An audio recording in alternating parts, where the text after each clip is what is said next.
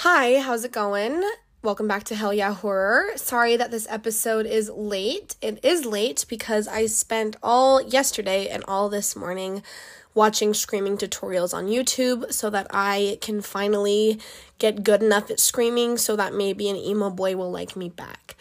Before this episode starts, I deem it necessary to say that there is a film out in theaters that is so good that I feel the obligation to urge you to see it before it leaves.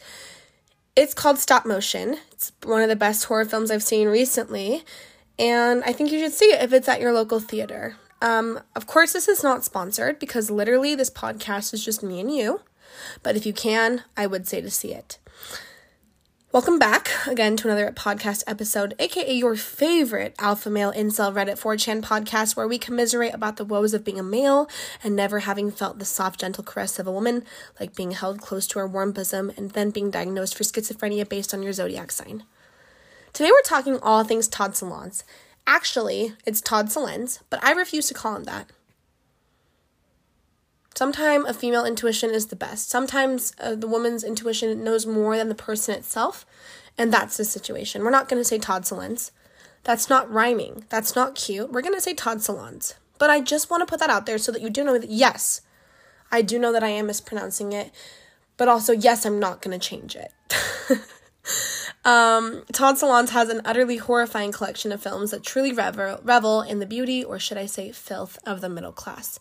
But before we dissect this little frog, we gotta introduce him to you. His name's Ribbit. He's a slimy green little feller, currently wearing a nice little tuxedo. Excited to meet you all. And then we're gonna slice him open. There's a high likelihood here that you might have heard of Todd solondz, but I don't know. I feel like that's kind of, a wild guess. When I look at his films on Letterboxd, they don't really have a ton of viewers on them. His most popular film, Happiness, has the most views, which is 100,000 on Letterboxd. But even then, that's not a super large number, and that's his most popular film. And then the more obscure films have around 10,000 viewers and members on Letterboxd. So there's a high likelihood that you might have never heard of him.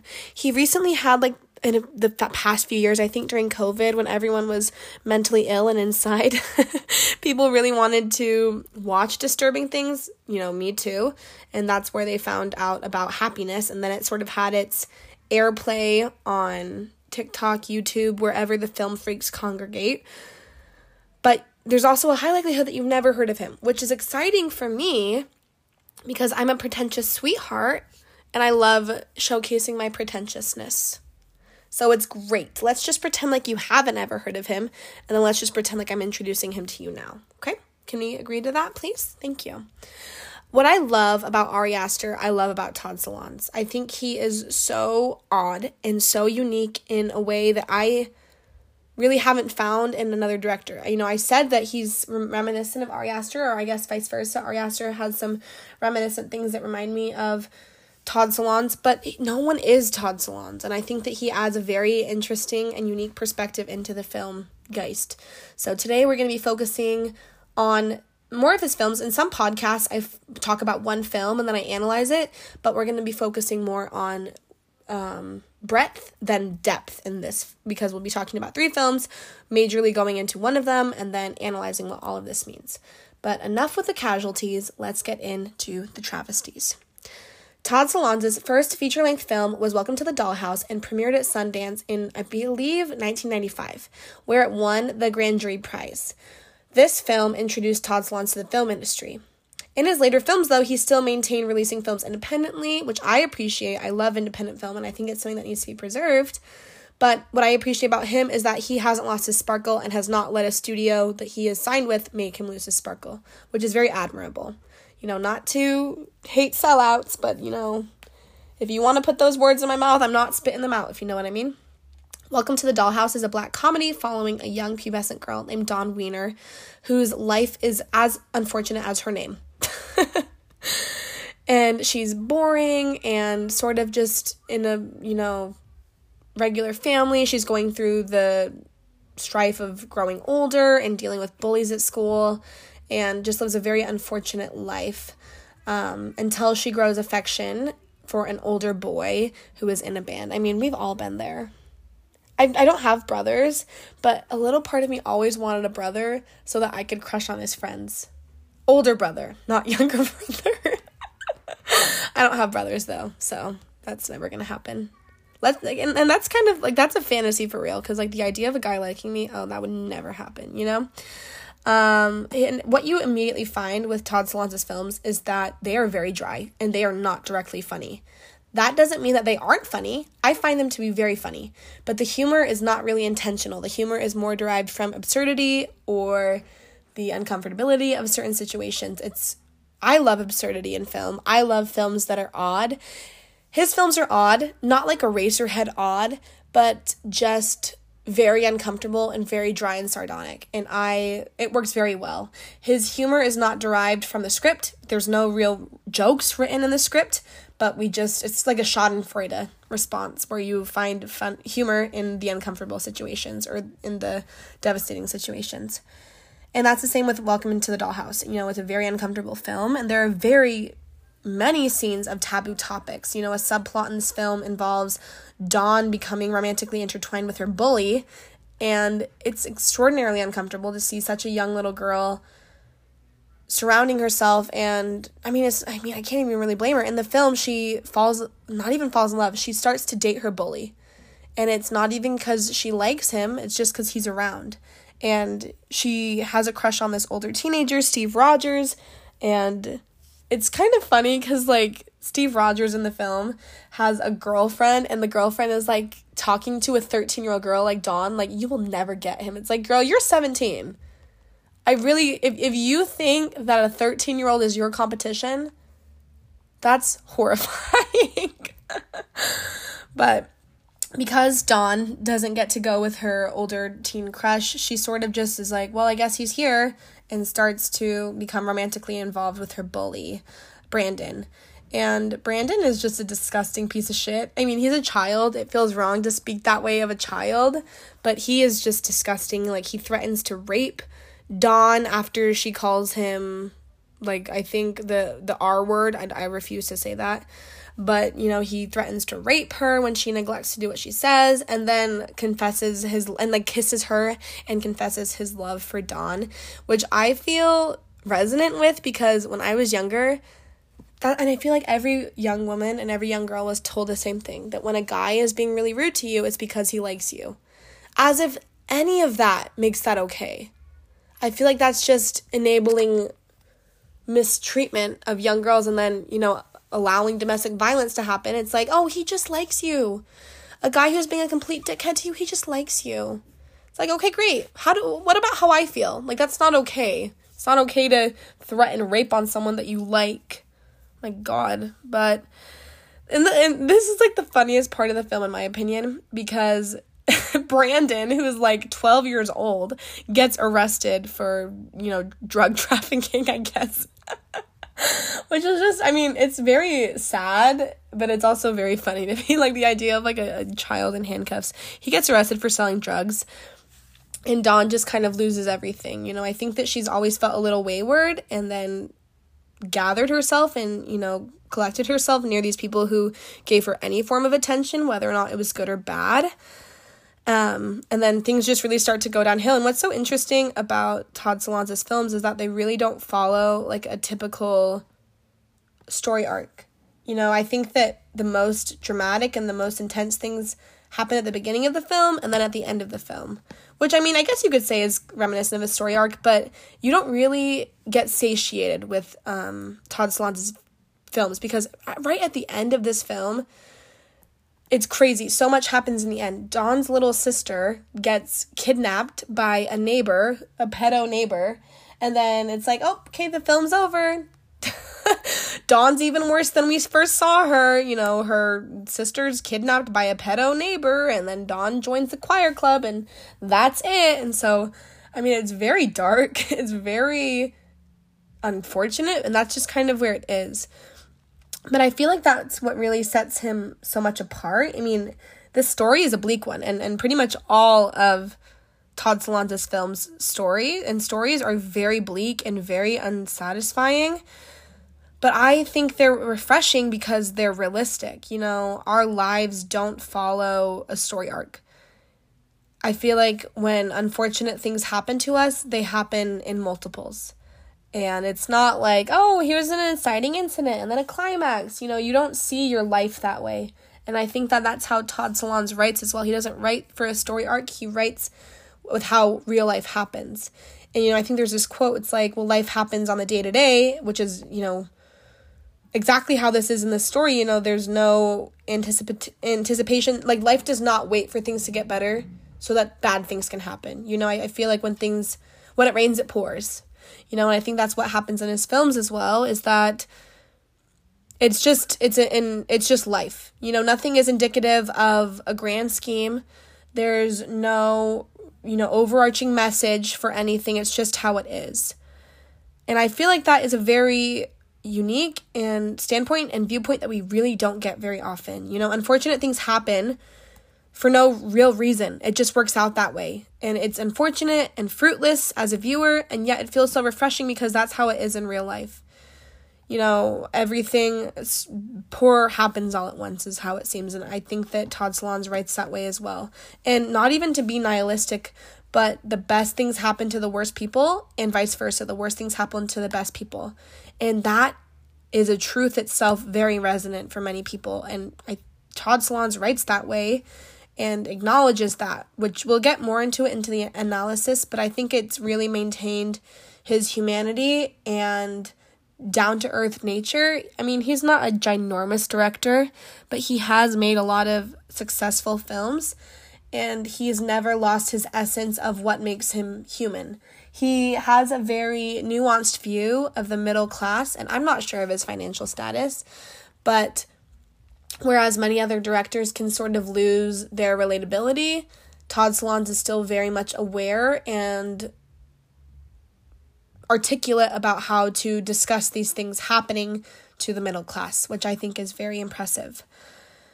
Out of all of Solondz's films I've seen, which is pretty much all of them, Welcome to the Dollhouse is the least remarkable in my opinion. I mean, it's his first film. You know, I think it's the most amateurish. I think that most directors probably follow the same, that their first film's the most amateurish.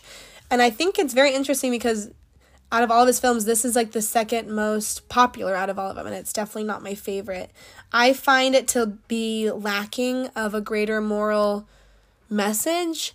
I don't find it to be as resonant or relatable as his other films. And I've read like the comments, and it seems like other people, usually other teen girls, might disagree with that, and that devastates me. But I mean, it's still a good film. It's just not my favorite out of his. But I think it's been very impressive that with this film and with the rest of his films, he's continued to stay within a certain message. And some people might get frustrated. It's like, oh, he's continually harping on the same thing or deriving meaning from the same thing. But to me, I find it to be cohesive, and it fits his aesthetic and vision, and instead creates, you know, a transcendental theme that can be hard to establish with just one viewpoint. I mean, the middle class is such a large group of people that I think that a lot of people can resonate with certain themes within it, but the middle class isn't a monolith, despite it kind of being one. We'll talk about that more later, though. Well, after the success of Welcome to the Dollhouse, 3 years later, Todd Solondz went on to create his magnum opus, Happiness. When it was released, this film was relatively underground. I think it aired at Venice Film Fest or something like that. And then it recently had a resurgence online, like I said, during the pandemic. But even before then, a lot of people found out about this through disturbing movie lists. You know, I think it's cool to see film buffs, you know, go online and compile these things. There's a lot of creators that I like that talk about films that even I refuse to watch. And I think it's cool to sort of have that relationship and a community with each other. You know, I don't love film bros, but sometimes they can be cool and good.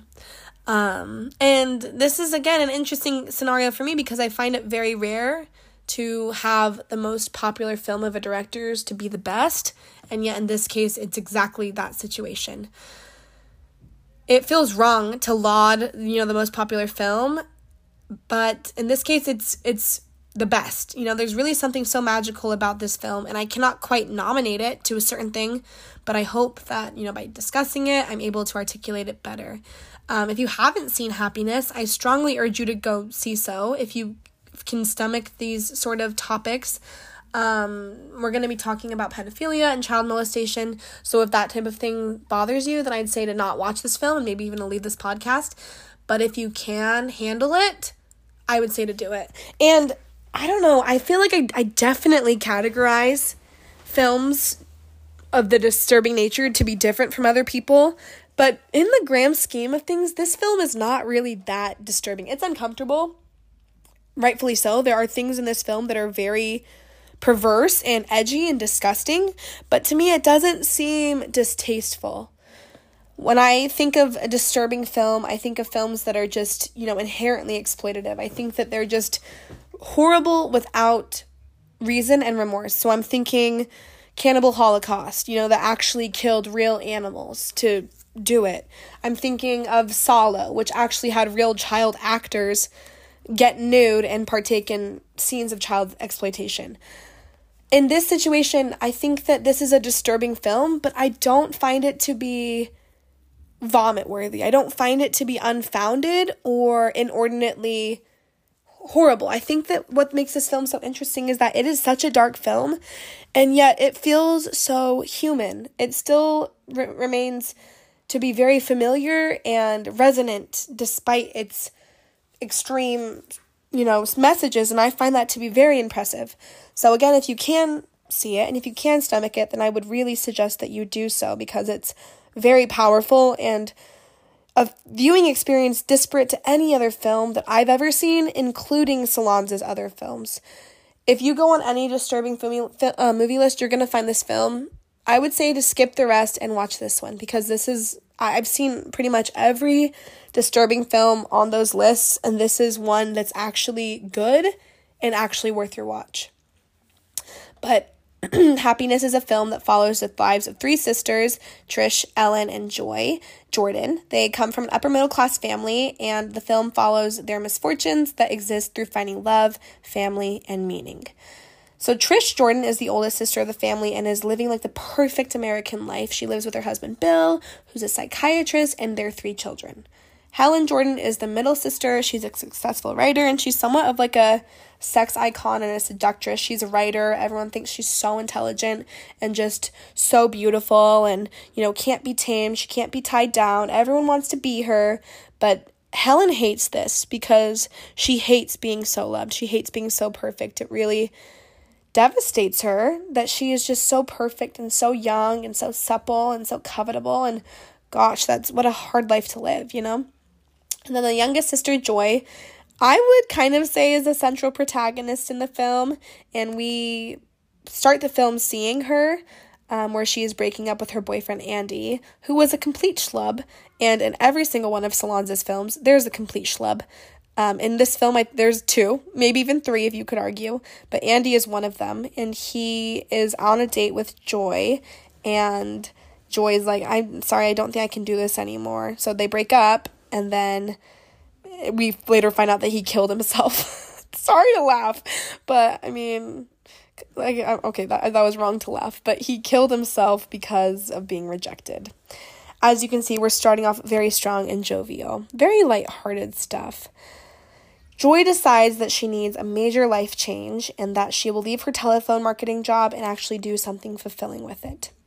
And there's a subplot involving the parents. I find it to be the least interesting, but it involves the parents, the Jordan patriarchs, and how they're getting separated but not divorced, and how they're trying to find love outside. And I don't really find it to be that interesting, so I'm not really going to be talking about it here.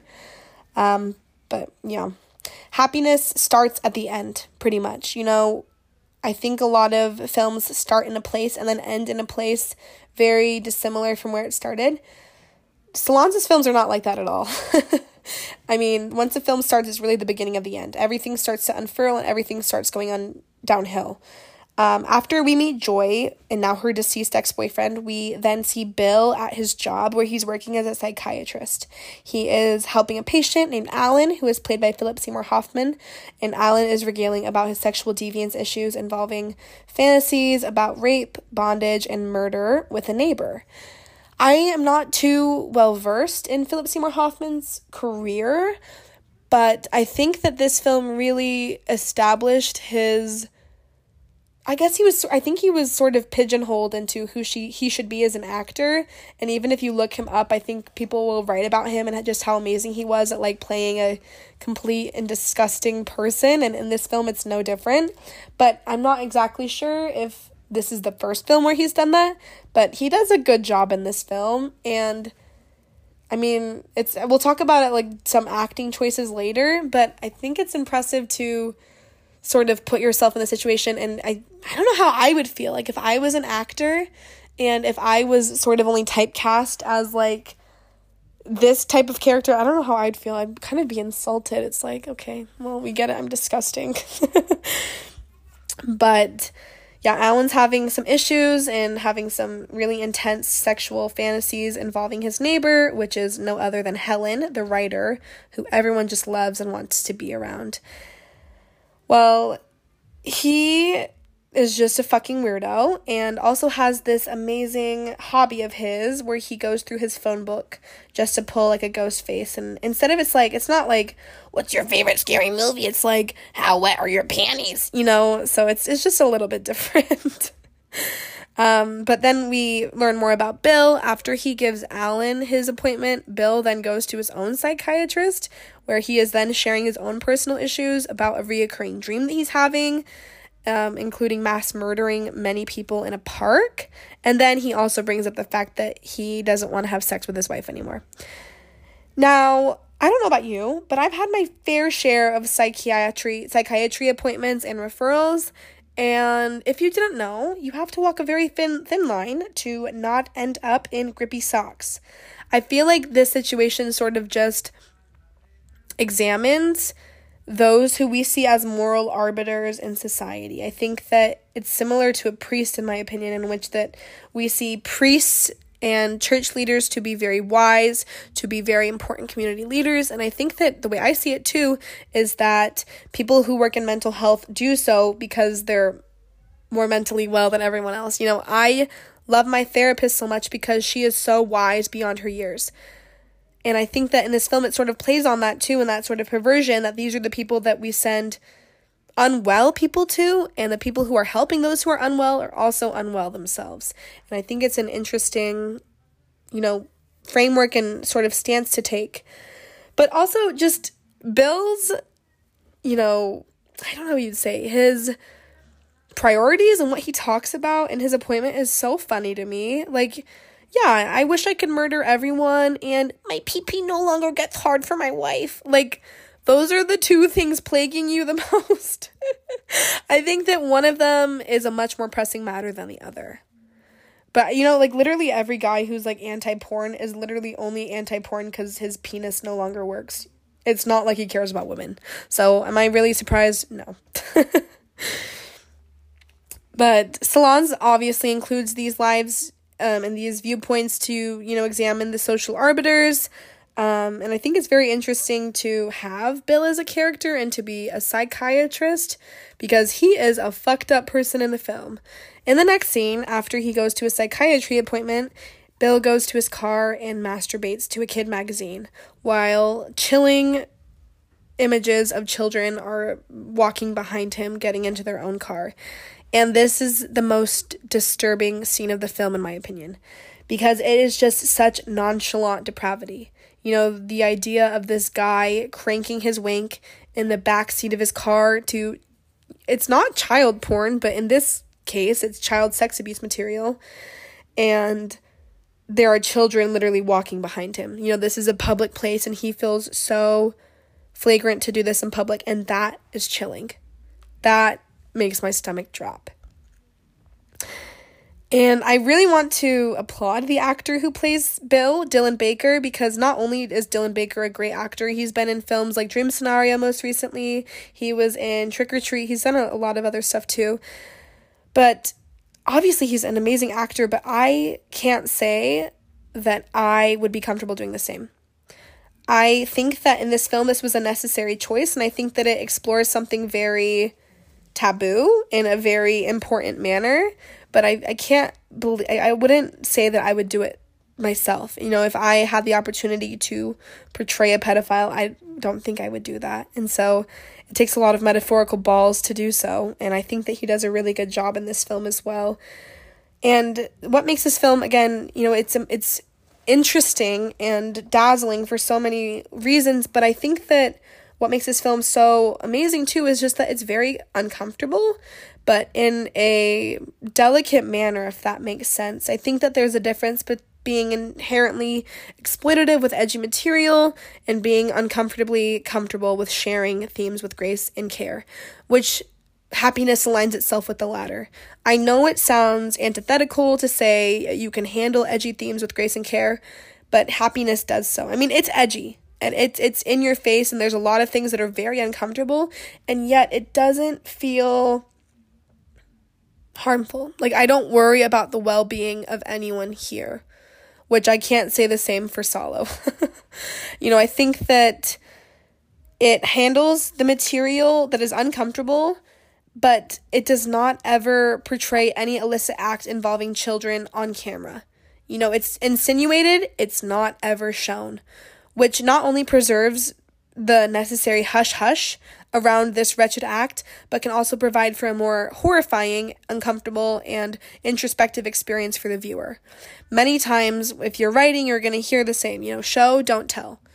But in the film and with disturbing film, I find the latter to be true.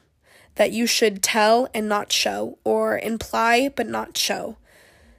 And that's why I find Solo to be so abhorrent, because it implicates actual children in the process rather than just, you mean, there's a difference between like explaining why something is bad and then partaking in the bad thing. We've talked about that a lot on this podcast, and I think that this is the same thing. And happiness, so thankfully, does not follow that. After Bill's unspeakable act, he goes home to his wife and children, where his son asks him, you know, what the word come means, obviously indicating that Billy has been exposed to very inappropriate topics for his age. And then Bill gives Billy an in-depth foray into exactly what cum is and where it comes from. You know, obviously it's good to be honest with children about their body parts. It's been proven that giving children the language to talk about their, you know, body parts and their experiences really can help children ask for help if they are in an uncomfortable child exploitation situation. And so it's so important to give them that language. But that's not what's happening here.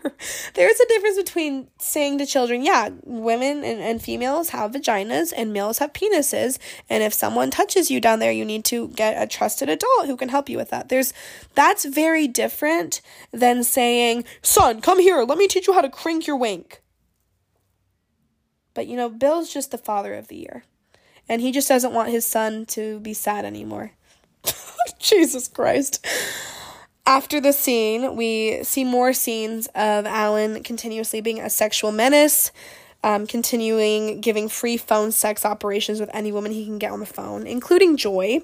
It's kind of interesting how this film goes for full circle, and it really does. It's interesting how sort of all of the characters are interconnected in multiple ways, and that sort of just improves upon the lore and the relatability of things, because everything's connected, which is a very interesting thing to do. It's sort of like mini vignettes that all sort of meet in the middle, which I appreciate. Well, Alan calls Joy, and Joy is too naive to realize that the man talking to her about her panties is not a friend. And there's a hilarious line, of course unintentional in this film, and it's horrible that it makes me laugh, but it does make me laugh. And it goes, Alan is on the phone with Joy, and it increasingly gets more and more weird, and Alan goes, not your jeans, underneath, check what's underneath, are you wet, is your pussy wet? This literally cracks me up, because it's so, even if you don't receive like a horrible phone sex call, so many guys are like that.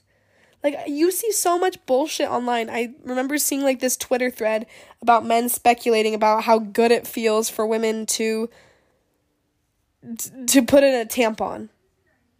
Okay, dude, just because it involves your genitals doesn't mean it's a sexual, like, is you getting kicked in the balls making you come?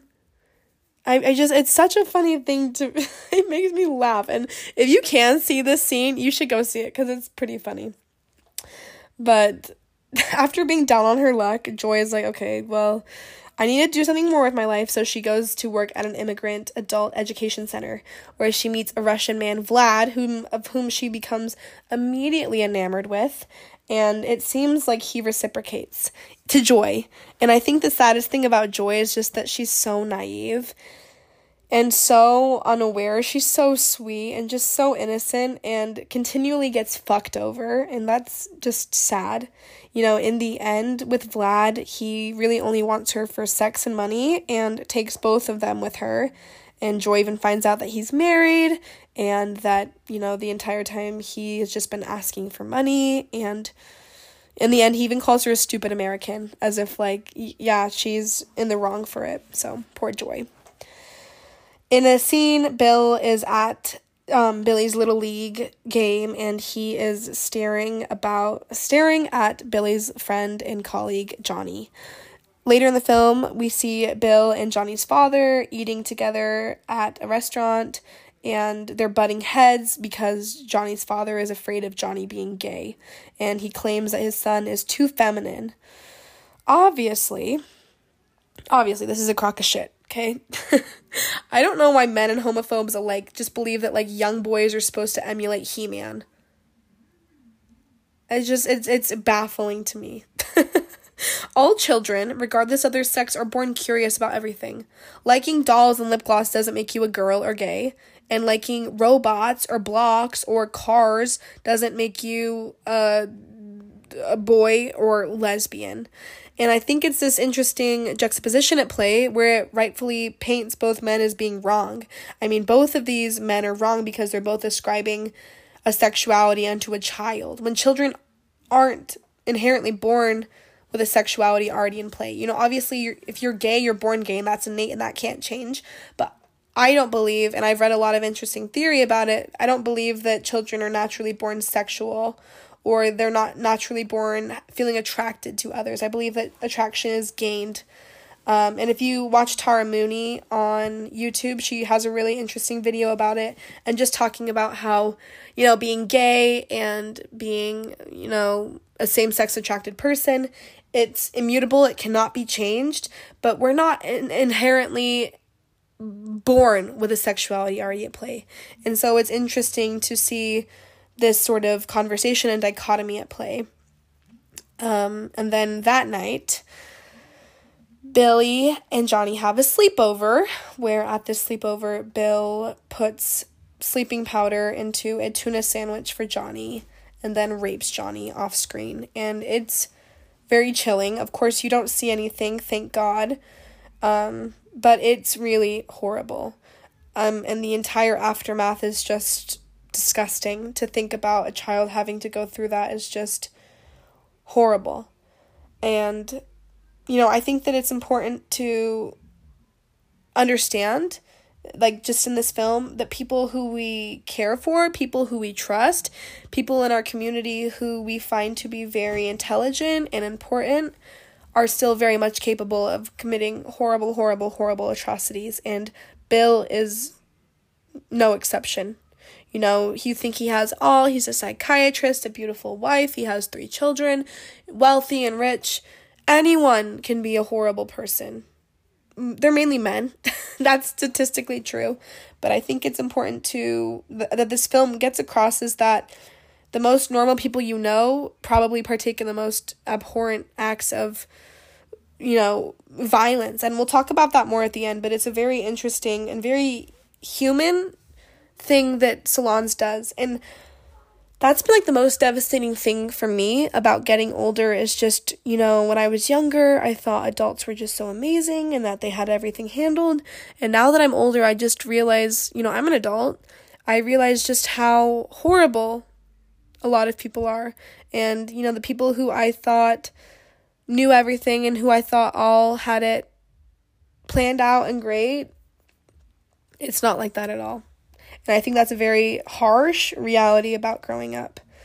And I think it's important that we address those things. I think it's interesting how kids are always like, don't take drugs or alcohol. And, we tell children not to do that. And then adults will continue to do drugs and alcohol. And obviously it's very different. Not very different. It's a little bit different considering developmental age and everything. But alcohol isn't great.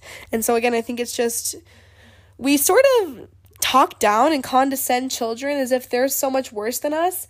And I think in many ways, children have much stronger morals, are just so much more innocent and justice aligned than adults are.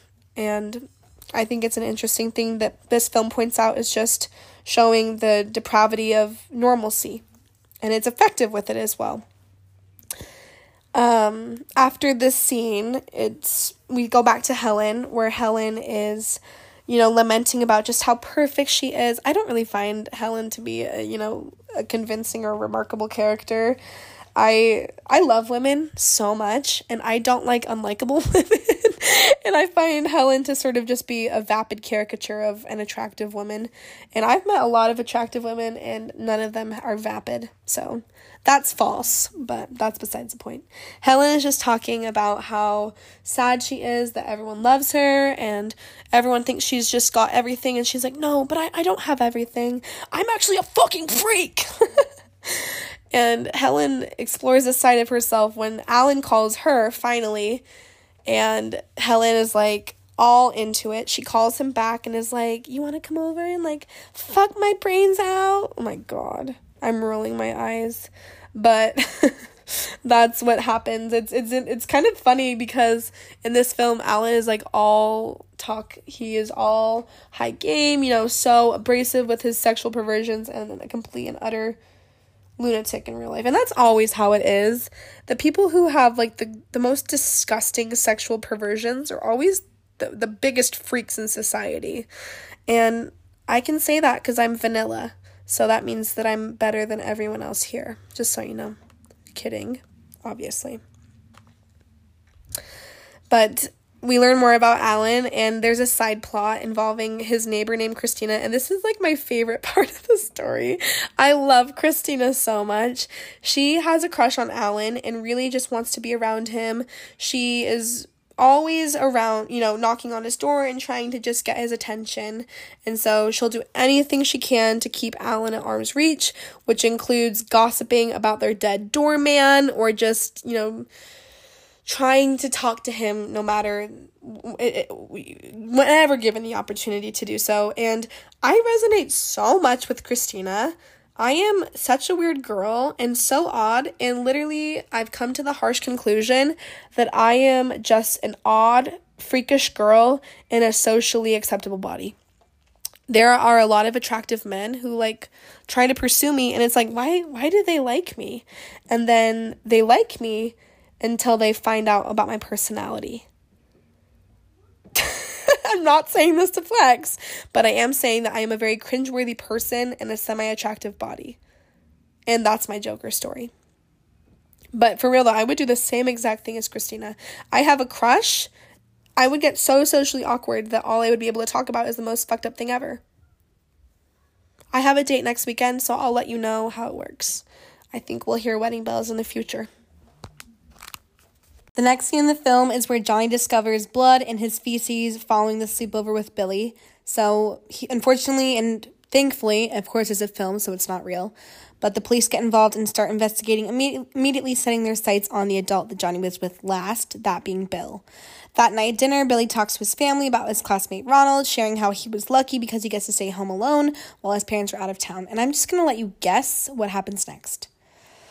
That night, Christina asks Alan out on a date where she reveals how the dead doorman got himself dead because he assaulted Christina, and so she killed him. Yas, queen! Kill your motherfucking rapist! Do it! Kill Bill next! Do it! The only good rapist is a dead one! This is another reason I love and I resonate so much with Christina, not only because she's an icon, but she is me. Surprise, she's actually the person who runs this podcast. Your host is Christina. And then she shares about how she cut up the doorman's body parts and put his parts into the freezer. And, I really can't judge her. To each their own. Whatever you want to do. He did what he wanted to do. Do what you got to do, sissy. Like, come on. No one's hurting, okay? No one is negatively affected by what you did. I can't judge her, okay? I can only commend her. Bill is then visited by the detectives involved in Johnny's case, where Bill incriminates himself, saying, so what were we talking about Ronald? Where he just literally outs himself and, professes to, raping 2 children. And then knowing of his imminent arrest, he talks to his son, Billy, one more time, where Billy then asks his dad if he would ever hurt him, because Billy is very much aware of what's happening now. And he asks his dad, would you ever hurt me like you did to Ronald and Johnny? And Bill's like, no, babushka, I just jerk off instead. And then everyone applauded and threw roses at Bill for being such an amazing fodder. Thank you, King, for not raping your own son. Pop off. The next scene is the end of the film. It happens 6 months later. Bill gets arrested, and all 3 girls are with their parents in their condo, commiserating about their woeful lives' misfortunes. And the film ceremoniously ends with little Billy coming in, screaming with excitement about finally being able to ejaculate. Yeah! Whoa, good job, Billy!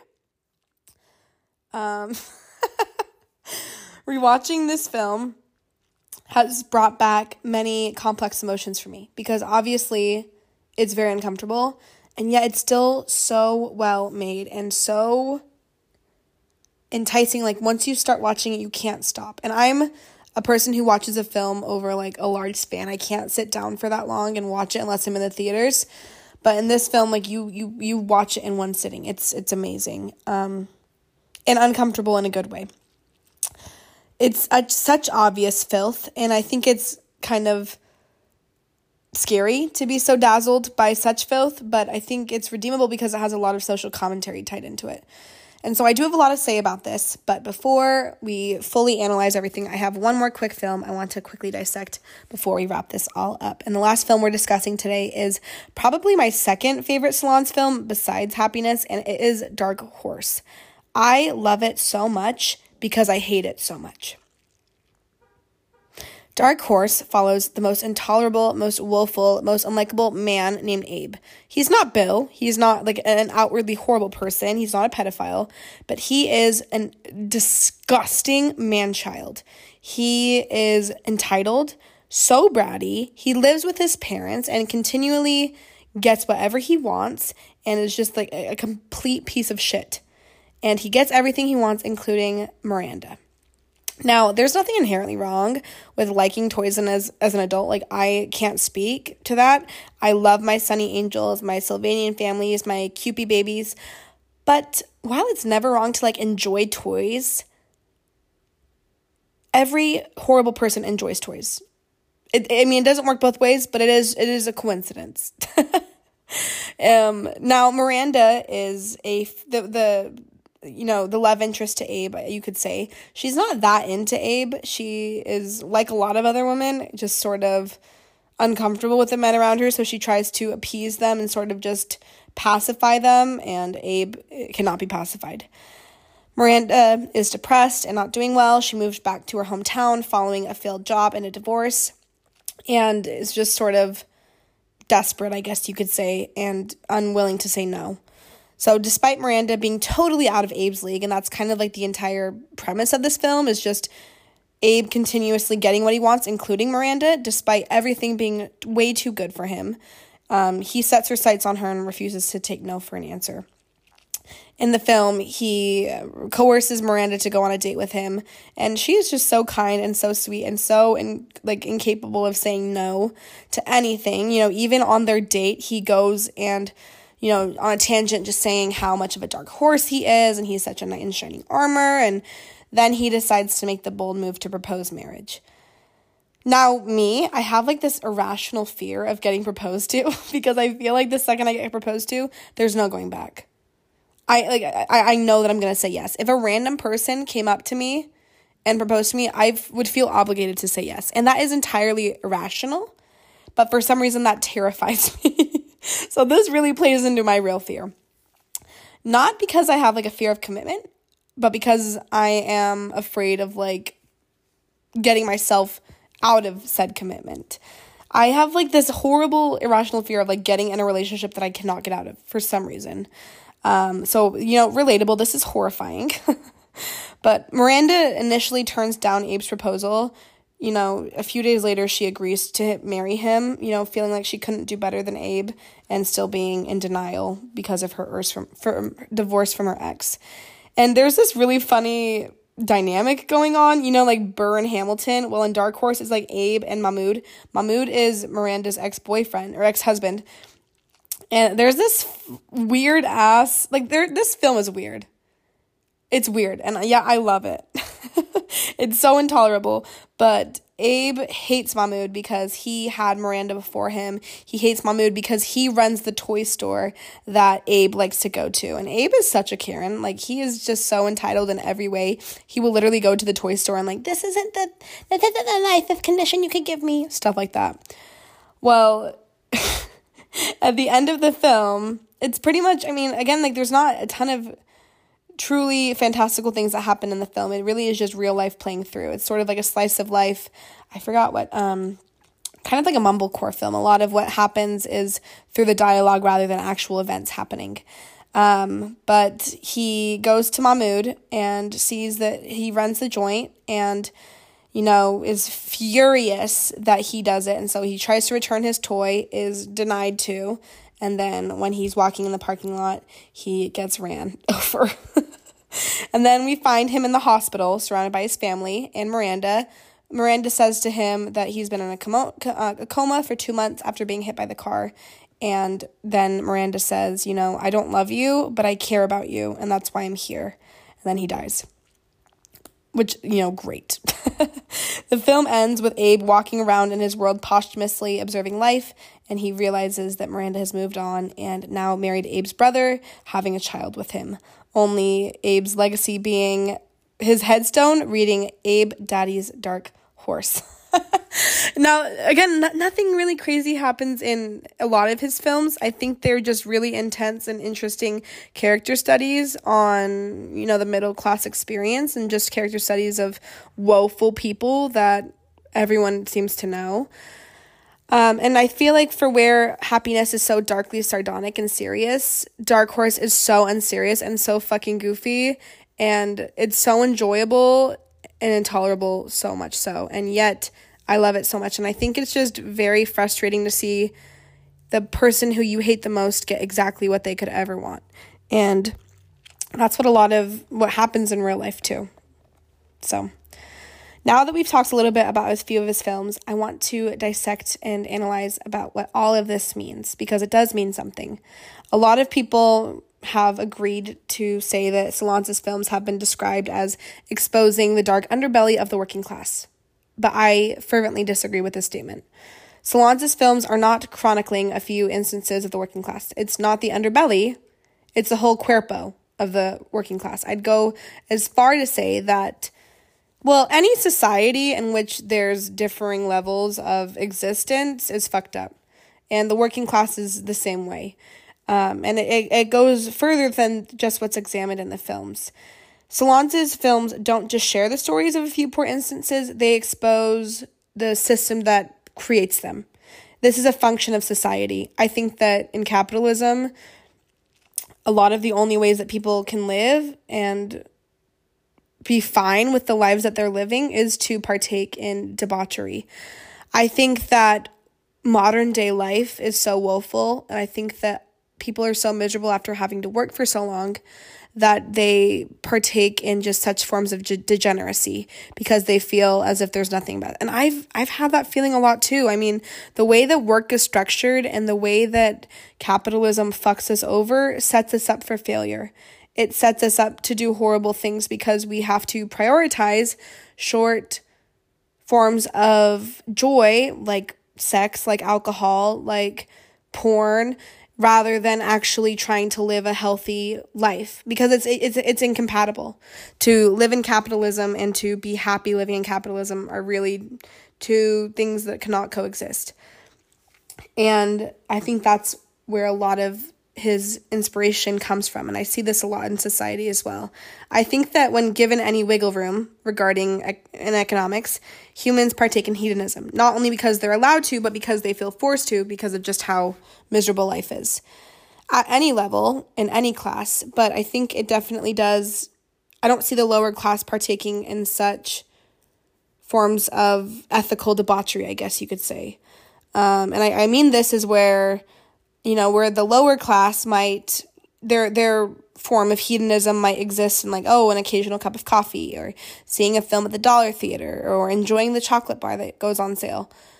When more money is added to the equation, more chances for hedonism to exist. More money and more power exists. The middle class's hedonism exists more in scales like drugs, strippers, porn, insider trading, alcoholism, female exploitation, and truly partaking in socially acceptable forms of degeneracy. And this is why Todd Solondz's films are so powerful, because what is more American than this?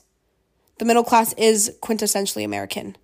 And because the largest group of Americans that we feel represented by, that represent America, partake in this form of debauchery, his work is really transcendent and relatable to a lot of people who watch it, if not everyone, because everyone can relate to these experiences, which, says a lot about society. And I think that they resonate with so many because they hit so close to home, whether or not you want to admit it. Who doesn't personally know a fucking pervert? Who doesn't know a young tween girl unsure of her place in this world? Who doesn't personally know a pathetic man-child who literally gets everything he wants? Who doesn't know a girl who is so afraid of telling the truth and being honest with herself that she gets herself stuck in a loveless and fruitless relationship? All of these archetypes are so infuriating and so traumatizing because they are so real. We know these people. We might be these people. I mentioned how I resonate with Christina.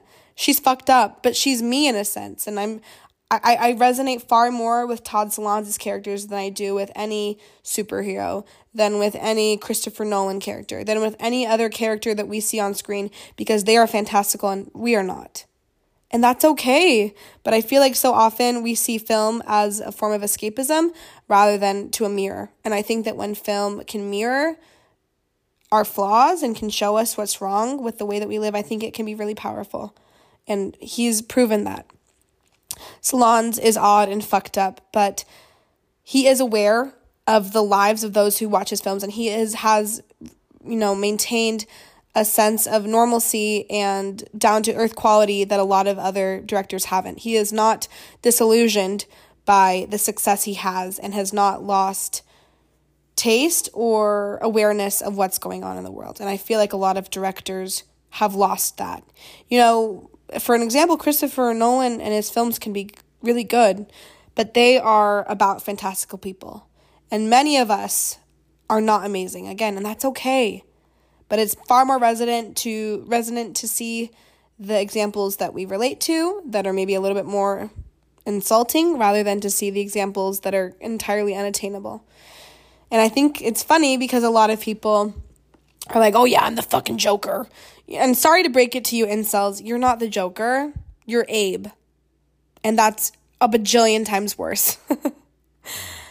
I've wanted to make this episode for a very long time, and I feel like I've had so much to say, and even now I feel like I haven't said everything that I've wanted to say, but I hope that at least something that I've said has resonated or expanded a viewpoint. Whether or not you've known about him, I hope that I can introduce you to things that you're not yet aware of, because I feel like that's the point of film, is to be introduced to things and ideas that you aren't already aware of. And I find that to be very exciting. I love hearing different viewpoints. I love hearing different perspectives on things, and I hope that I can help provide that for you as well.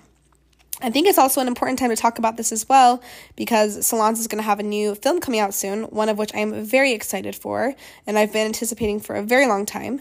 It's called Love Child, and it will start shooting this spring. This film sounds amazing. It has Elizabeth Olsen and Charles Melton in it, and has a very interesting premise involving a mother to a Broadway star wannabe. And this child has, an Oedipus complex. He's infatuated with his mother, loves her in a creepy way, and which causes the child to attempt to commit to murder his father. And it sounds wonderful and horrible, and it'll be interesting to see if this gets a theatrical release. I am not sure of that. I've lived throughout most of Todd Solondz's film career, but I've never recalled, seeing his films in the theater. And even on streaming sites, you really can't find his stuff there. So it'll be interesting to see how this one is received, because I can live through it firsthand. And I hope that it gets the appreciation that it deserves, and that Solondz gets that as well. That, of course, when it comes out, we will, of course, be reveling in the beautiful filth that he creates. I don't worship too many men, other than, God and Captain Beefheart, but I guess now we have to add Todd Solondz to that list as well. Mwah!